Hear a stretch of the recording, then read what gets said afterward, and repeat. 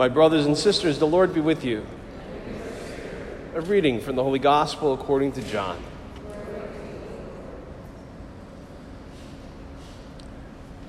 Lifting up his eyes to heaven, Jesus prayed, saying, Holy Father, I pray not only for them, but also for those who will believe in me through their word, so that they may all be one as you, Father, are in me, and I in you, that they also may be in us, that the world may believe that you sent me.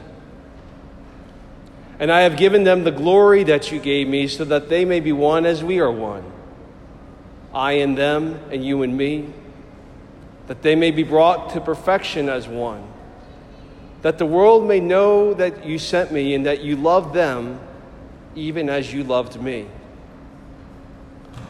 Father, they are your gift to me. I wish that where I am, they also may be with me, that they may see my glory that you gave me because you loved me before the foundation of the world. Righteous Father, the world also does not know you, but I know you, and they know that you sent me. I made known to them your name, and I will make it known, that the love with which you loved me may be in them, and I in them. The Gospel of the Lord.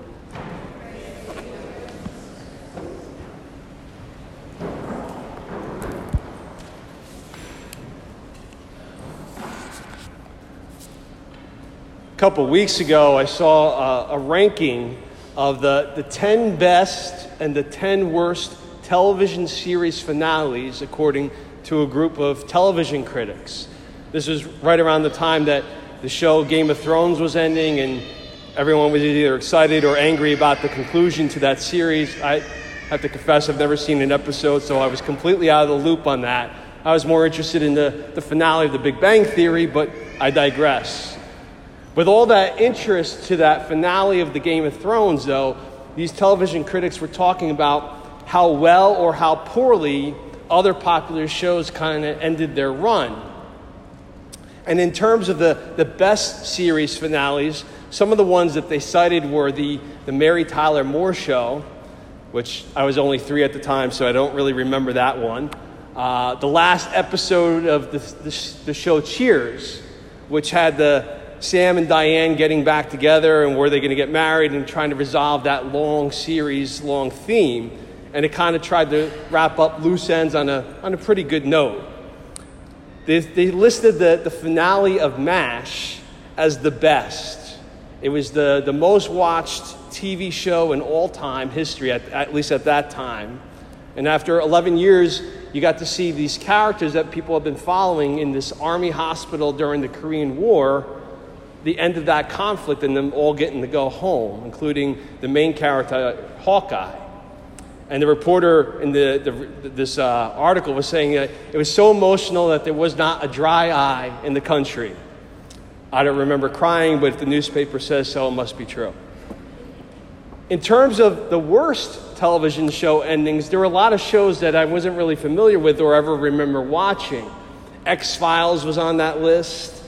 The last episode of Little House on the Prairie, St. Elsewhere, Roseanne. Again, none of the shows I really watched. But I imagine a lot of people would agree with the selection of 2 series finales being on that worst list.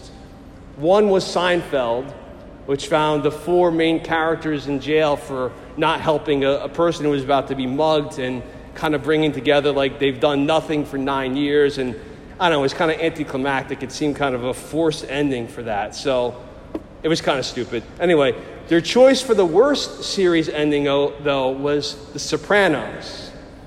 And they described it as one of the single most frustrating endings in history. This final scene of this brilliant, much revered show left viewers thinking that their cable had gone out.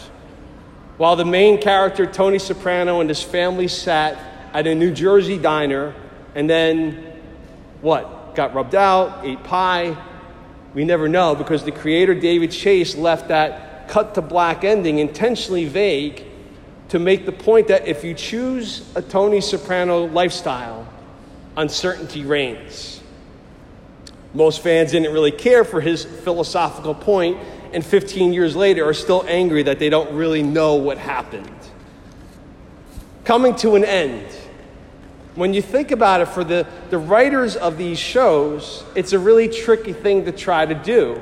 Here they've created characters that have become beloved, but after years and years of airings, people have been invested in these characters and in these fictitious shows. How do they tie up all these things and storylines in a manner that's going to leave people satisfied? What's going to make a memorable conclusion becomes quite a challenge. Here we are on the last Sunday of Easter, which, can you believe, Easter Sunday was 6 weeks ago.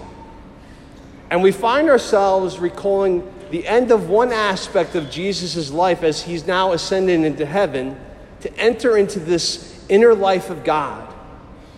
And so how does the church bring this season of Easter to a close? What's our finale? Interestingly, we have a flashback episode. We're at Jesus' Last Supper in the gospel where he's offering a prayer. And considering all the different dramatic moments of Christ's life and those that are still to come as we celebrate the coming of the Holy Spirit to the church at Pentecost next Sunday, on the surface, this gospel seems a very anticlimactic way to conclude this season. Because here we're recalling Jesus' words before his trial, before his passion, before his death on the cross. But if we listen to what Jesus is saying, it does make perfect sense. Because in this prayer, Jesus is beautifully speaking to his Father and to our Father. And in these words, we hear the depth of love that's contained in the mind and the heart of the Trinitarian God that links Father, Son, and Holy Spirit together. And what is at the core of the heart of God? You, me, every single one of us. The essential meaning, or the essential message, the ending and the beginning of the gospel and all of the scriptures themselves comes back to the fundamental point that God has this deep, personal, unique love for every human person. That he's intimately caring for and concerned about each and every one of us. So yes, Jesus' words coming before the worst that would happen to him and recalled in light of his greatest triumph, speak of that incredibly focused love for all of us. Jesus never loses sight of that love in the face of the horror that he's going to face on Good Friday. He never doubts that love. He never forgets that love. It's that personal love that enables him to face evil in the eye, to carry the cross, to suffer an apparently devastating defeat, and then triumph in a way that to this day still remains mind-boggling for even his most faithful of followers. At the same time, though, this prayer of Jesus reveals the key for us to experience that love personally and profoundly ourselves.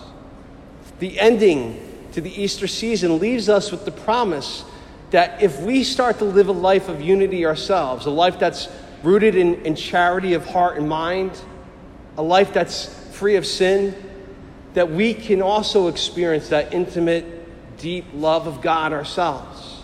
That we can enter into this personal communion with God that Jesus wants us to experience.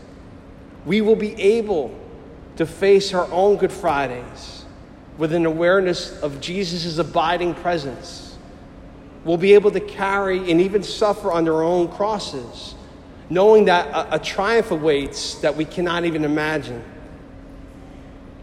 As Easter starts to come to a close, can you and I think of a better finale? Or rather, can we think of a better way for us to begin?